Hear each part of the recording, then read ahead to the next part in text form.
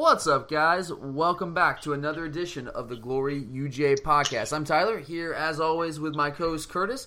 You can follow us on Twitter at glory_UGA. You can also email us at gloryugapodcast@gmail.com. We definitely love to get your thoughts on the show, guys. If you like the show, that's awesome. Let us know why. If you hate the show, that's cool too. Let us know. We're in a constructive criticism. I have no issue with that. Let us know what you guys want to hear. It's really, you guys are the ones that drive the show. We want to make sure we're producing stuff that you guys want to hear. So let us know your thoughts on the topics we discuss, how we're doing, all of that. You can also find the show on a variety of different podcasting platforms. Definitely Dog Sports Radio, where the whole thing got started. But you can also find us on iTunes, SoundCloud, Stitcher, TuneIn. And you can subscribe to us and review us on any of those platforms, especially iTunes. It would be awesome if you had a chance to just tell us what you think about the show. Subscribe to us there. Make it a little easier for you guys to access the show. With that out of the way, let's go ahead and move into this. And guys, again, I apologize for being off our normal Tuesday, Thursday off-season schedule yet again this week. But I literally just got back from vacation. So the first thing I'm doing is put away clothes, put away all that stuff, and now recording a show. So we're going to go with the Wednesday, Friday shows again just for this week. Next week, we will be back on our normal schedule. But for now, it's the end of the month. And around these parts, that means listener mailbag time. And you guys, you really outdid yourself this time because you sent in an impressive collection of questions. Some really good stuff here. The response was great as always. And we're going to yet again, it looks like we're going to have to break the mailbag show up into 2 shows to make sure we get to everything. And really just an awesome mix. You guys did a great job sending us a mix of football questions, recruiting questions, basketball, administrative questions, even a little baseball. So let's go ahead and crack these open. All right, Kurt, you ready to start with this? Yeah. All right, so let's move into the first one. I think we'll try to hit 8 or 9 of them here today, see what we can get in with the time limit we got here. But number 1 is a recruiting question. With the losses of Adam Anderson and Brenton Cox, who do we turn to for pass rushers in the 2018 class? Curtis, I don't know if I have a definitive answer on this. What direction would you lean in? I mean, they're still heavily after, I consider Micah Parsons and people like KJ Henry, but I mean, you don't know who we have legitimate a shot at right now. Yeah, I mean, you mentioned the first 2 there, Micah Parsons, KJ Henry, like, those are the big names, right? Like, those are the names that, if we landed either one of those guys, we might forget about Adam Anderson and Brenton Cox, because those are elite prospects. Micah Parsons out of Pennsylvania, he's the number 3 overall prospect right now in the 247 composite ratings. You got KJ Henry out of North Carolina, who's also a top 15 prospect nationally at number 14. These guys are legit, but how serious are they? Like, what kind of consideration are these guys really giving us? How seriously are they looking at us? Micah Parsons, I mean, from all accounts, it seems like he's a heavy Ohio State lean. I don't really feel like we have a great shot at him. KJ Henry, on the other hand, there have been some reports out there over the past month or so that he's given us a serious look. So I don't know. I mean, we're not out of it there with either one of those guys. I think Henry might be more of a likelihood than Parsons, although I don't know if either of those guys are altogether likely. Now, some guys that I would look at that would, I think we have a better shot at landing would be a guy like Caleb Tanner, out of Miller Grove. He's 6'4", 220. And some other guys a little bit further down the board, Azeez Ojulari, he's visited Athens recently, and he looks like now that we've missed on Anderson and Cox for the time being, he's a guy that we've kind of moved to on our board. He's about 6'4", 225, pass rusher out of Marietta. Then you got Kingsley Enagbari, 6'4", 235. And another guy, Stephon Wynn, but he's a top 100 prospect, right there on the fringe, top 100 on the 247 composite ratings. But for me, Stephon Wynn is not as much of a pass rusher. He's more of a Jonathan Ledbetter type guy, a 5-tech defensive end in a 3-4 scheme. He's not the explosive type pass rusher. A really good player who I'm really high on, really advanced for this stage in his career. But he's not a pass rusher. So of those guys, Kurt, Caleb Tanner, Azeez Ojulari, Enagbare, any of those guys stand out to you as somebody that you'd be cool with us landing? I mean, I think as long as we land someone that's not a 3-star. Well, all those guys are. I mean, outside of Wynn. I'm talking about so one of those guys along with another guy. Yeah, I'm talking about, and also, not someone that's like a borderline type 3-star, that we're just throwing a scholarship to because we're desperate for numbers. I'll say this about both Caleb Tanner and Azeez Ojulari. I think both of them are underrated right now. They're in the 300 to 400 range overall in 247 composite ratings. I honestly, look, I haven't seen. I will be straight up with you guys, I have not seen either one of them live, but just looking at tape, I like what I see from both of them. Now, there's some rawness to their game, especially on Ojulari's side. He's an explosive athlete, but very raw at this stage. Doesn't play with outstanding leverage. Doesn't do a great job with his hands right now. But that's to be expected of a guy. So of a guy at this stage in his career who hasn't had that training. Caleb Tanner, on the other hand, is a little bit more polished than Ojulari, but I also really like his explosiveness and his athletic ability off the snap there. Ojulari and Marietta, they play him a little bit inside, a little bit outside. Although he's clearly a pass rusher at the next level. So I really think Tanner and or Ojulari could be in line for a bump up the road. I don't know how much of a bump. We're not talking about 5-star status. Maybe inside the top 247, something like that. But both those guys, I'd be really good with landing either one of them because I think they can be really productive pass rusher on the next level. But man, it would really be nice, like you said, to kind of match one of them up with one of these bona fide guys like a Micah Parsons, a KJ Henry, even getting back into it maybe with Adam Anderson and Britton Cox. Yeah, I mean, just last weekend, Anderson was back in town. Yeah, they were trying to keep that under the radar a little bit, keep that little hush hush. But he was back in town. And do you think the door's closed off? I mean, is that a sign that hey, we still are very much in this thing? I really do think we still have opportunity. Since we're from the Gwinnett area, it kind of reminds me a lot of the Robert Kimdichie recruitment. He comes out, commits with two of his teammates to Clemson at the time, and got one of them. Both those guys, weren't really big on Clemson's radar. Got them both scholarships, and ended up leaving later in the process. I'm not saying that's happening, but it kind of reminds me of the thing where he goes out and gets his teammates. Especially the one whose best offer was App State. Oh, you're talking about Chapman? Or Griffin, yeah. Daquan Griffin? No, Chapman's a guy that's kind of legit, but Griffin, yeah. I mean, you're looking at if you're looking at anything that's D1, it was a group of 5 team. Exactly. And that, it kind of reminds me of the Kimdichie. I'm not saying it's going to happen, but it is, the fact that he's already visiting and they're trying to keep it undercover, kind of shows that we still have an opportunity. I think ideally Anderson wants to play at home. And look, I don't know the guy personally, but just from reading reports of journalists who do this for a living, and just looking at his words and what he said, from all accounts, he's a Georgia boy. He has the in-state pull. He wants to play home. He's a Georgia guy growing up. He wants to play for the in-state school. And I'm not 100% sure, but I'm pretty sure when he committed, I'm not sure. I'm maybe mistaken, but his mom had passed away. Yeah, I believe that's correct. Don't quote me on that. For Georgia. Yeah, it's a situation where this guy, he's kind of pulling two different directions. It seems like, again, don't know, but it seems like it just from the outside looking in, that on one hand, he's a Georgia guy and desperately wants to play for the in-state school. But on the other hand, he's also a little friend and wants to get his teammates, his brothers, the guys he's been playing with since he was a kid, like in Little League. He wants to give them an opportunity to play at the highest level as well. And the idea of playing with all those guys together is really appealing. So which way do you go? Right now, the loyalty to the friends has won out. Now, we've got some time to kind of swing it back in our favor. The best thing is that's not the end of the process where we're usually having these things happen. Absolutely. Yeah, this is not like it happened, the start of February where we have a couple weeks to get back in the fold. But going back to his teammates, Chapman and Griffin, do you think that at some point, eventually we're going to fold, and if we can't get him back into the fold without offering them, that we're going to pull the trigger and offer both those guys, or maybe just one of them? I think if we offer any of them, it'd be Chapman, I believe, who's the one that has the offers. He's more of a legit prospect at this stage. Exactly, and I think that they could sell him on that. And if he comes with those two, it still looks bad on LSU if they drop Griffin. You got to think about their PR back too. It'd be really interesting to see what would happen there. That's still. I still say it's a long shot that we get him back in the fold, but I don't think that door has been closed. I think he's still listening. He's still receptive. And say what you want about Kirby Smart and company with their first year on the job on the field, but these guys can get it done recruiting. I know it hasn't looked that promising right now in 2018, but give them time, guys. And I still have confidence in these guys in the recruiting aspect of the job. So we'll see there. Cox, I'm not sold that we're not going to have a chance with Cox down the road. I think that battle's still far from it. Of course, he's committed to Ohio State, so they're the leader in the clubhouse clearly. But I don't think that door's closed either. Would you give us a better shot with Anderson or Cox getting back into the conversation with? I think Anderson. I don't know. Yeah, I want to say that too. Because he was originally committed, so it shows a lot with just that.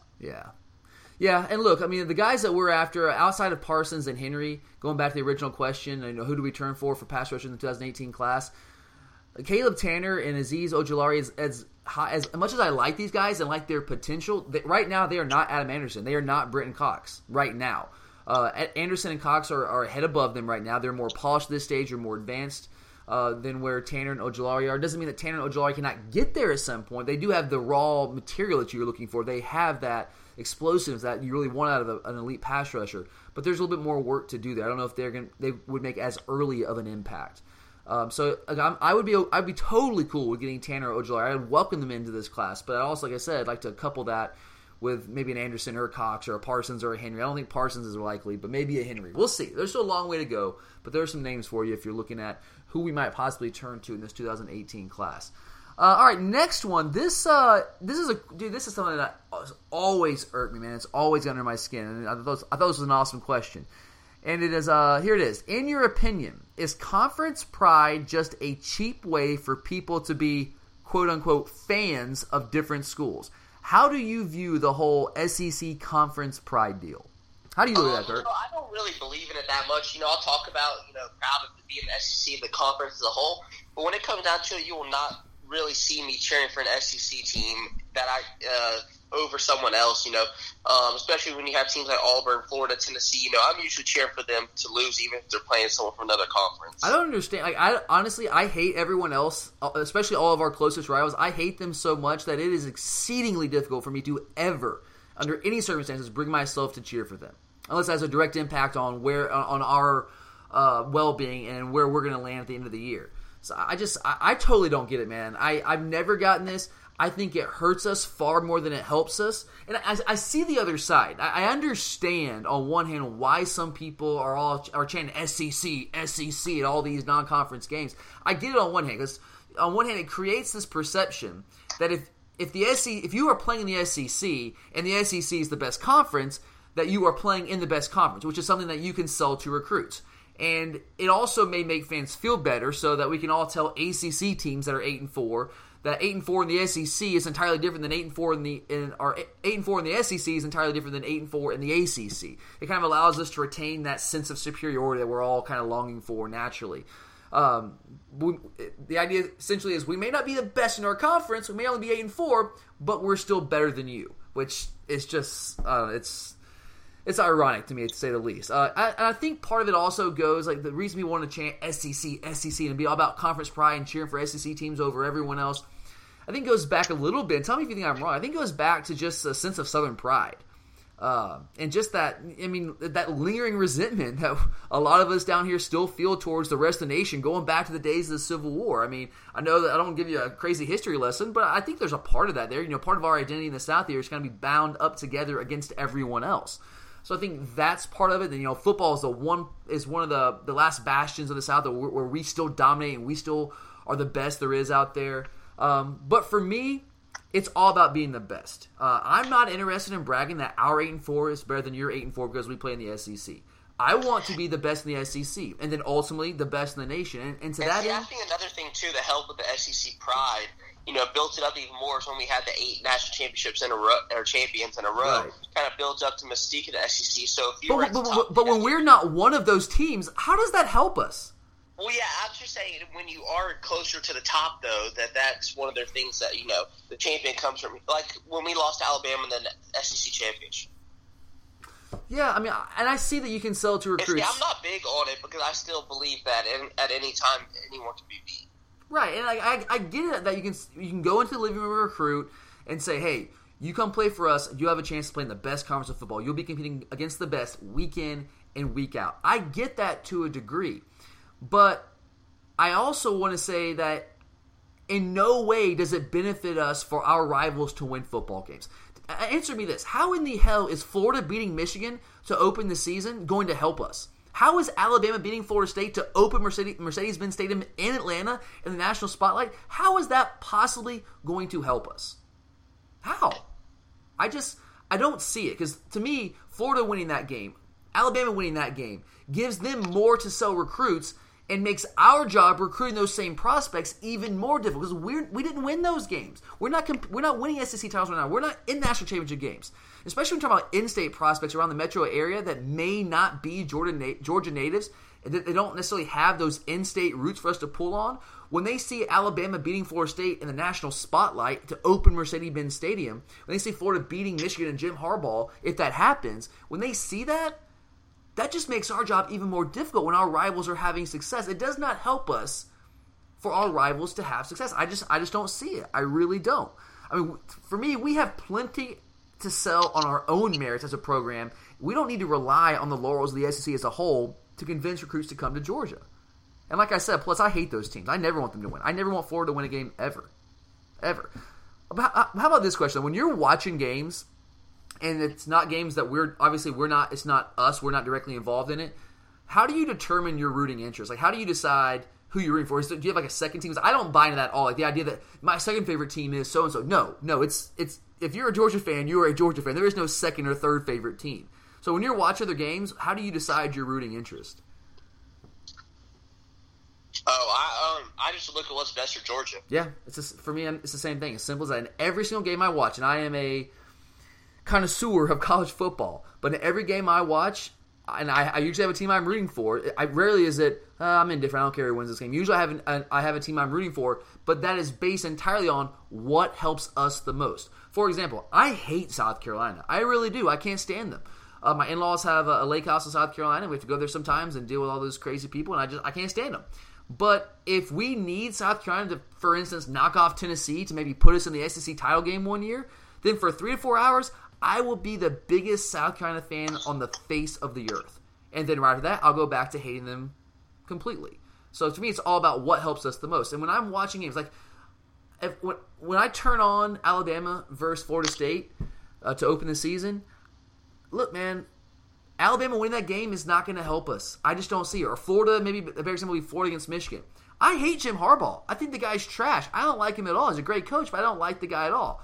But you know what? I'm still going to cheer for them to beat Florida because Florida winning that game, giving Jim McElwain something to sell recruits to kind of help him recruit because he's a guy who's been struggling recruiting, that's not going to help us at all. So, dude, for 3 to 4 hours, go blue.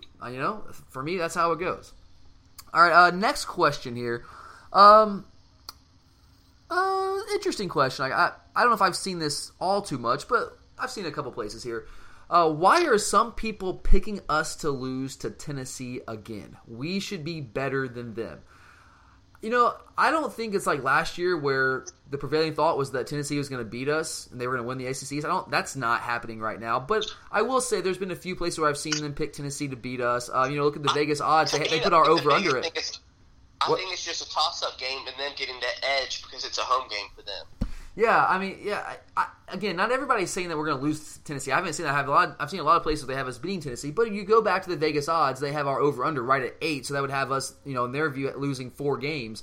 And, where do you find those 4 games? Tennessee might be one of those. So, for those people who are picking us to lose to Tennessee again, man, outside of the fact that game is in Knoxville, I'm not sure why they are. Okay, can you give me a legitimate reason why Tennessee should expect to beat us other than the fact that it's in Knoxville? It's just one of those things I think that we have to prove that we can win on the road. Under Kirby Smart? Yeah, we won a couple games on the road. 2 years ago, we were better in Tennessee, but we lose. Different staff, though. Totally different circumstances. But yeah. I agree, but I'm just saying that's what they're going off history. Well, yeah, anytime you play in Knoxville at Neyland Stadium, it's a tough environment, man. I hate going. I love going on that trip. Knoxville's I think it's a trash town, but for a couple of days, it turns into a football mecca. So it's pretty fun there for a football weekend. It's great for a football weekend. Go to Calhoun's on the River. Good stuff. But I hate going there in that it's always a very tough environment for us to play in. I never feel confident, even if we are superior, vastly superior talent-wise, I never feel confident going in there. Because it's a tough place to play. And you basically playing in a giant erector set. But that's neither here nor there. I don't know. They've recruited well for the first couple of years under Butch Jones. That has fallen off the past couple of years when he no longer can sell to them. Hey, we got new energy. We're starting something new here, brick by brick. You can't sell it anymore. You can't sell playing time because now you've got a couple good recruiting classes together. So they've dropped off a little bit in recruitment. They still have some solid players, but man, they lost so many difference makers. And you lose your difference making quarterback in Josh Dobbs. You lose your best receiver in Josh Malone.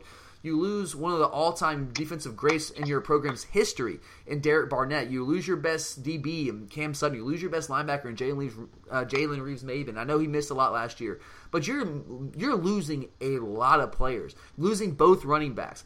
And I know there's some talent there just ready to emerge, but man, that's a lot to replace. And those are some serious difference makers that you've got to replace all in 1 year.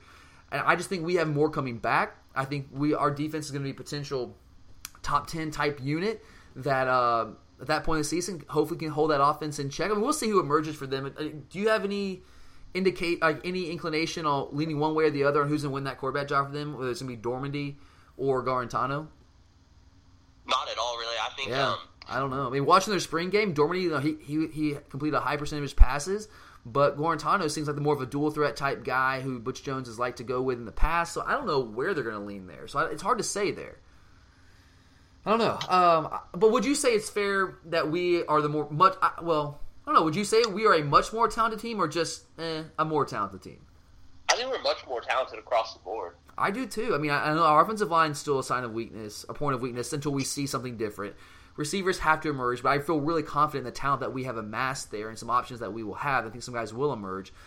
I think we're a much more talented team. I really do. There should be no excuse losing that game, even though it's in Knoxville. We should win that football game. We really should. All right, next one here. Let's go on to this. What's the latest on Zamir White? Do we have a chance with him? Now, look, guys, I was jumping here real quickly. We've said this before many times. We are not the recruiting reporters. We don't go out there and interview the recruits. We evaluate them. We watch them. We watch their tape. We watch them live. We watch them in camp settings. We don't talk to these guys. So I don't have any direct quotes from Zamir White other than what I've seen reported on various recruiting sites, 247 Sports, Rivals, all of those, Dog Nation with Jeff Sintel. But amassing all those together, Kurt, what's your read on where Zamir White stands right now? The biggest thing I think is just down to three teams, really: Clemson, Georgia, and Ohio State. That's really all we're hearing. But I think he has some legitimate interest in Georgia. Who do you think is our biggest competition there between Clemson and Ohio State? I think Ohio State. Yeah, man. And look, I honestly, I don't know. And Alabama's all there in there a little bit. From what I understand, State is our biggest competition there, and they have come on strong of late. There's been some crystal balls. There's been some reports coming out from whether it's Rivals or 247 saying that he might possibly be leaning that way. And actually, I'm seeing a bunch of different conflicting reports, whereas it used to be all Georgia, right? Like he was a dog. It was just a matter of when he's going to commit to us. But now, as it gets closer to his commitment day, which I think is June 27th, is like his mom's or grandmother's birthday, something like that. As he gets closer, you're starting to see some different reports out there. Some saying Ohio State, some saying Georgia, some saying Clemson, some saying Bama. The closer it gets, the big time prospect he is. The teams are going to know that time's running short. Yeah, you're right. They'll put a bigger push in there, and sometimes you see the kind of disinformation as you get closer to a commitment, especially when it's these players who everybody feels like they have them pegged where they're going to go. They want to surprise the world. They want to keep people on edge. They don't want to be predictable in their decisions, so they kind of throw some misinformation out there. Although, from everything I understand, Zamir White is not that kind of guy. He doesn't necessarily love the recruiting aspect of this and wants to get it over with. The telltale sign is, how we were talking about Davey, the guy from Bainbridge, I believe, decommitting from Alabama. Damian Pierce, yeah. Yeah, the biggest thing is, I think we have a shot at him. I mean, it's down to FSU and Georgia, really. But we're not giving him really much interest because we're putting all of our stuff towards White. Yeah, well, I think Damian Pierce is way down our board. I think our top two targets right now, from what I can gather, again, I don't see our recruiting board, but definitely Zamir White. I think Master Teague is really high up there, prospect out of Tennessee, who I'm really high on as well. I don't know, man. It's a tough one. I think it's closer than it was, and at one point I was really confident we were going to land him. I'm still confident, but I'm not really confident anymore, whatever that means. I still say that we're probably the favorite based on what we read and what you see. But I don't know, man. You just can't take anything for granted in the world of recruiting. You just cannot take it for granted. I hope we land him. I think he's the kind of guy who could be a difference maker for us, but we'll see. I don't know. It's interesting here as we're getting within a month or so of his recruitment or his commitment. All right, next question here. All right, this is an interesting question. Going back, this might be a little bit before your time, man. I don't know how much you can offer on this one. I'm just kidding. You probably know plenty. Does our defense in 2017 have the ability to be as good as the 2002 vaunted Georgia defense? Is that before your time, man? Are you cool with that one? I mean, I remember some. I think the biggest difference is we don't have someone like a David Pollock, Yeah. We don't and go through like some of that will change the game. Yeah, do we have those disruptive presences like that? I don't know if we do. I think Ledbetter may develop it, or he's developing it. But he's not going to be a pass rusher like Pollock was. That's not his Pollock game. Was just, he's in his own league. And that's just not necessarily Ledbetter's game. Well, and we also need to say that we play a very different system. That was a 4-3 defense, whereas now we're a 3-4 defense. I know we play a lot of even man fronts when we're in nickel sets. We play that majority of the time, but still a different game where a guy like Jonathan Ledbetter is not playing that pass rusher position. We have other guys to do that. And it's great for him to rush the passer, but it's not his job necessarily. I have sources close to with Ledbetter saying, his main job is to hold the edge. That's pass rushing secondary for him. So that's one of the biggest. And while I think he can change the game pass rushing, that's not his main responsibility. Yeah, and he's more so of a pass rusher on obvious passing downs when we move him inside, because that's what we're moving him inside to do, to get him matched up on a guard where he could beat those guys in the pass rush situation 9 times out of 10. But if in your typical set, like you said, his primary responsibility is to set the edge and play the run. That's a 5-10 defensive end in a 3-4 scheme. That's what they do. Where it was different for Pollock. I don't know, man. God, man, that defensive line, dude. Guys like Jonathan Sullivan, Kedrick Golston, Darius Wynn, Ken Veal, Gerald Anderson. All these guys were on the roster back then. Trent Thompson has the potential to be better than all of them, but he hasn't done it consistently yet. And outside of him, I really like the guys who got up front with Clark and Rochester. I don't know if they match up to some of those guys who on that front 2002. You had Robert Gathers also on the team, Will Thompson. If you look at the linebacker, I love our linebackers right now with Roquan Smith and Natrez Patrick, but are either one of those guys Boss Bailey caliber? No. I don't know. I don't. Boss was just a different animal, dude. 6'3", 230, 235. Guy could jump out the boot. Blocking kicks like he used to block. Unbelievable. Tony Gilbert. That's not even mentioning our secondary. Kentrell Curry. You got Greg Blue back there. Greg Blue and Thomas Davis both in the same team. Sean Jones at free safety. Good God, man. Our secondary in 2002 was light years ahead of our secondary this year, right?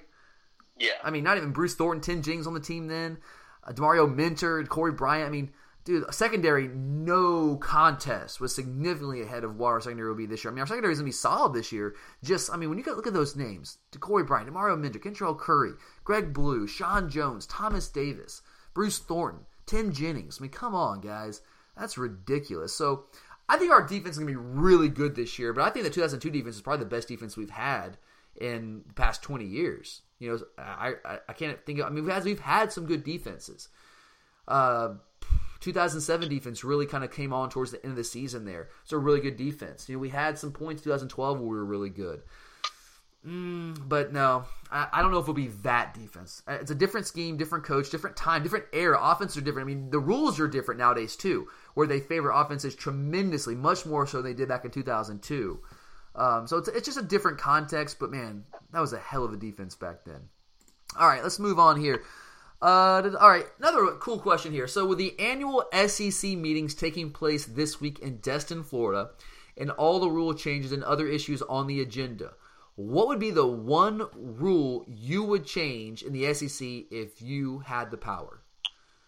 One rule, Kurt, in the SEC, what would you change? Linemen blocking downfield. Oh, dude, I didn't think about that one. Yes. Absolutely, it gives such an advantage to these up-tempo spread offenses, man. We've talked about this before. Defenses don't know what to do because you read the sets of the offense. Are they firing out in a run block? Are they dropping back in a pass set? And when they fire out 4 yards down the field, you read run, you fly up field to defend the run, and then they throw a run pass option right over your head. So it's very difficult to defend there. That's a good one. I'm going to go with a different one. It's not necessarily a rule per se, but maybe how we structure the conference. I would go, if I could change anything about the SEC, I would move to a 9-game conference schedule. 9-game conference. Would you be with me on that? I could live with it. See, I get what we don't right now. The Big Ten's moving to it this year. The Pac-12's already been there for a while. The Big 12 plays the round robin. They play 9 conference games. The ACC and the SEC have been holdouts, although I think the ACC is closer to moving that direction. And the SEC's position, I understand, it's essentially been, we've been fine without it. We've been getting teams in the playoffs. We've been getting teams in national championship games and winning national championships without going to 9 conference games. So why would we put up an extra loss for every year out there for our teams? You play 9 games. there's going to be a loser in every single game, so that's more losses on the SEC schedule, which might keep teams from getting into the college football playoff and getting the national championship game. I get that, but I'm looking at this from the fan perspective. I am just so freaking tired of playing baby seals, man. And I know Nicholls State almost beat us last year, whatever. That's an anomaly. I am so tired of watching it. And other fans are too. I still go to all those games. I will never miss an opportunity to go to Sanford Stadium. It's just in my DNA. I cannot do it and just cannot allow myself to do that. And I stay throughout all those games. I want to watch our backups get in and see what they've got to bring to the table. But it's not the same, man. It's not the same thing. I want competition, dude. I want to go out there. I want big-time environments. And also, in the SEC, I hate the fact that we, now with the 14 teams in the conference, we only, if it's not our cross-division rival like Auburn, we only get to travel to campuses from the other division once every 12 years. Once every 12 years. It sucks, man. As someone who travels to every single game, I love it. I live for going to all these games, going to different campuses, experiencing those environments. I love it. I eat it up, man. And not to be able to go to some of these places, like we just went to Oxford. We're not going back to Oxford for another 12 years, guys. Not happening. It sucks. I mean, A&M's been in the league for years now, and we still haven't played at A&M. And we're not going to play at A&M for another 6 or 7 years, something like that. And I want to go there. I want to go experience the game. I want to experience the midnight yell and all of that, all the patronage they bring to the table. So, and yes, I agree that's selfish, I know, but from my perspective, I want a 9-game conference schedule. And to add on to that, I would also like a rule where we only play Power 5 teams in the SEC. But that's never going to happen unless there's a uniform rule where all conferences do that, or where all Power 5 conferences only play each other. And I don't think that's ever going to happen. I'm just tired. I'm just tired of seeing these ridiculous games. And look, I don't want us to do that until everyone else does it, because it does put us at a competitive disadvantage. I understand that. If we were the only league to play Power 5 teams exclusively, I understand that puts us at a competitive disadvantage. But I would be in favor of making an NCAA-wide rule, or at least a Power 5 rule, where Power 5 teams only play Power 5 teams. Would you be in favor of that? Yeah, but you'd have teams like Boise and stuff complaining. Yeah, I know. And that's the thing. You have all these other programs in the group of 5 who would say, well, you're threatening our very existence by doing that. And we rely on getting those big paychecks, those $1 million paychecks to come play in the big SEC stadiums. Well, my response to that is, it is not our responsibility to fund those group of 5 programs and those Division II programs. It's not our responsibility. Like, it would suck. It probably wouldn't be. I understand, especially for fans and alumni of those schools, it would suck if they had to start closing programs like UAB did, because you're not getting the money. And look, if you look at the TV contracts, I mean, it's night and day. I think there was I saw a report the other day for Conference USA, their TV rights. The total payout for the entire conference was just a shade over $2 million. I think it was like either $2.3 or $2.8 million for the entire conference. It came out to a little bit over $200,000 per team in that conference, per school. Whereas the SEC just gave out over $40 million per team due to the SEC network and our TV contract. So it's have and have nots. And I understand without the paychecks that we give those programs, they might not be able to survive. I understand that. And I empathize to a degree with them, but again, it is not our responsibility to subsidize and fund those programs. It's not. And at some point, the fans are going to revolt, and they're going to stop coming to. It already happens. You go to all the games too. When we play Little Sisters of the Poor, when we play those Baby Seals, is that stadium full? No. Not even close. Not even close to full. Now, they report it as a sellout because all the tickets are sold, but people still aren't coming even though they bought the tickets.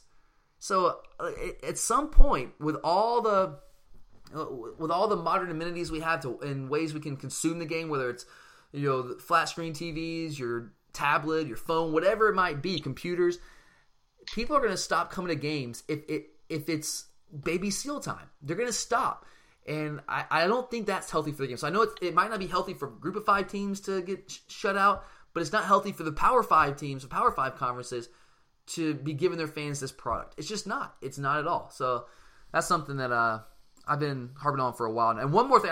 So that's what I would change. But one thing that I seriously consider, and tell me what you think about this, the targeting rule, man. I would get rid of it. That's NCAA wide. I know. But and that's why I didn't go with it, because it's NCAA wide. But I hate the targeting rule. And I understand you want to protect players. And I'm okay with it being a penalty, but I'm not okay with the ejection. Where do you stand on that?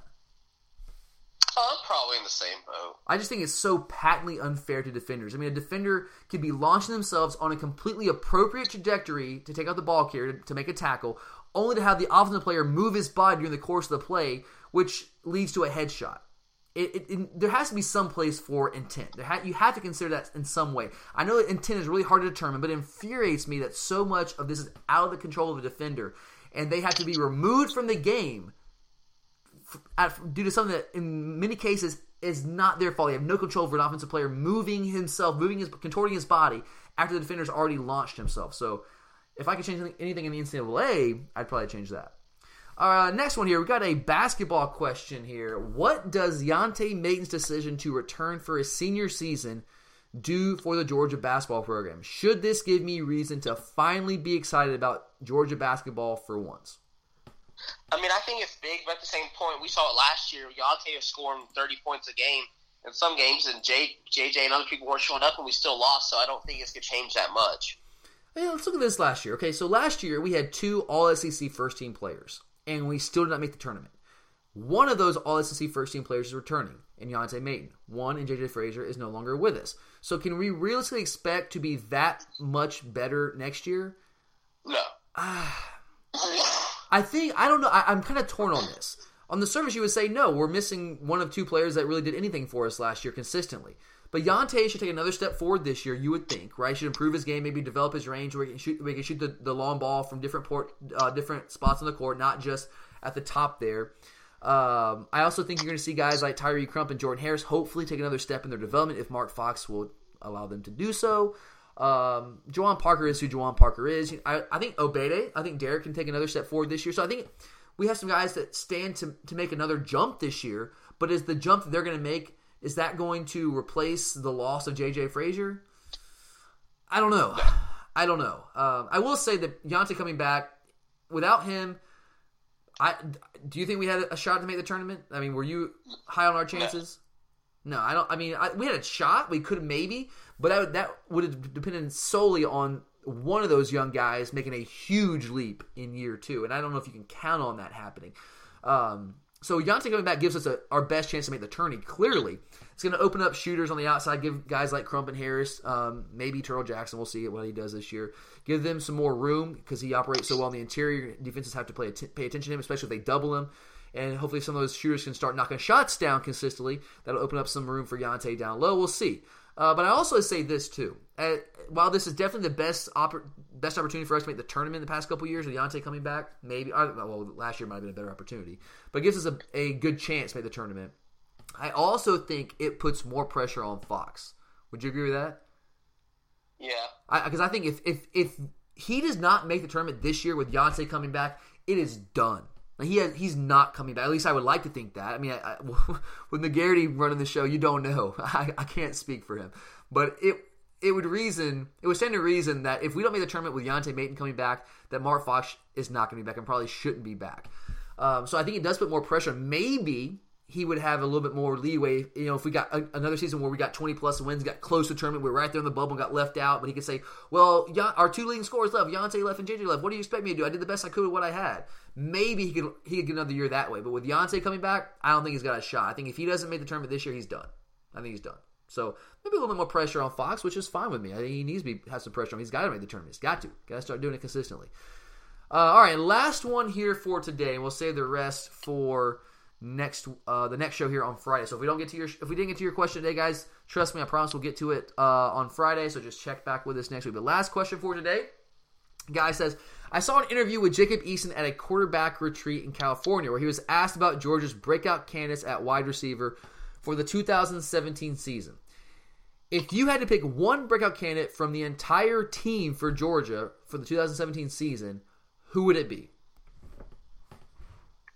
I'm going to go Ledbetter. I mean, I think he's had some good years, but I think he's actually going to break out this year. Yeah, so he was one of 2 or 3 guys I was considering. I figured you'd probably go with him. So I did not go with John. Although I think people know who he is, but I think you're right. I think he's going to have a monster year this year, and I think people across the league are going to know his name and know who he is. At least people who pay attention. But I'm going to go a little different from you there. I'm going to go with Terry Godwin. He's another guy like Ledbetter who's done some things. Some people, your hardcore fan around this scene knows who he is, and Georgia fans know who he is, obviously. But I don't think he's broken out, right? Is that fair? Yeah. So I think this year, look, I know GA is one thing, it's a scrimmage, and I'm not basing it all on that, but if we use him appropriately. And we've been all of it. Look, we've been tough on Terry. I've been tough on Terry. I'll be the first to admit that. But if we use him like he needs to be used, where we maximize his skill set playing in the slot, he will do big things for this year.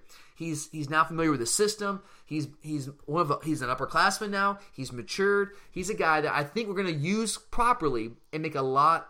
And he's a guy to make a lot of plays for this year. I think he would have done this last year, but with McKenzie emerging, McKenzie's only spot to play offensively was at slot. He couldn't have played outside. So although Terry's a much better slot player than he is an out wide receiver, a perimeter player, he's better equipped to play outside than McKenzie would. McKenzie would have no chance out there. So with that being the situation, we kept McKenzie in the slot, put Terry out wide, and Terry did solid. He was okay. He did some good things, but wasn't great. However, I think this year, where we're going to utilize his skill sets to their maximum effect, I think he's going to have a huge year. I think what we saw at G-Day was only a taste of what's to come. So I'm really high on what Terry's going to bring to the table this year, and we need him to. We need a guy to emerge. I think he can be that guy that does a lot of things for us, helps us move the chains. Might not be the big play threat. I think Javon Williams might be the guy that we're going to hit a lot of vertical shots on the field with, more the big play threat. Maybe a guy like Jeremiah Hallman as well. But I also think Terry can make some plays. I think he can be explosive. But more than anything, he's a guy that's going to control the middle of the field and a guy that's going to help us move the chains and be a comfort for Jacob Eason, whoever the quarterback, probably Eason, ends up being. All right, guys. So there you have it. That's part one of our May listener mailbag. So again, if we did not get to your question today, I definitely apologize. That we will get to it on Friday's show. So check back in with us then. Remember, you guys can follow us on Twitter at Glory_UJ. And if you are listening to the show and you did not get one of your questions in and still want to throw it in, there's still time. You can get it in. We will include any questions that you guys have on the Friday show if you get in before Thursday night. So you can hit us up on Twitter at Glory_UGA. You can also email us, gloryujapodcast@gmail.com. For Curtis, I'm Tyler. As always, guys, go Dogs.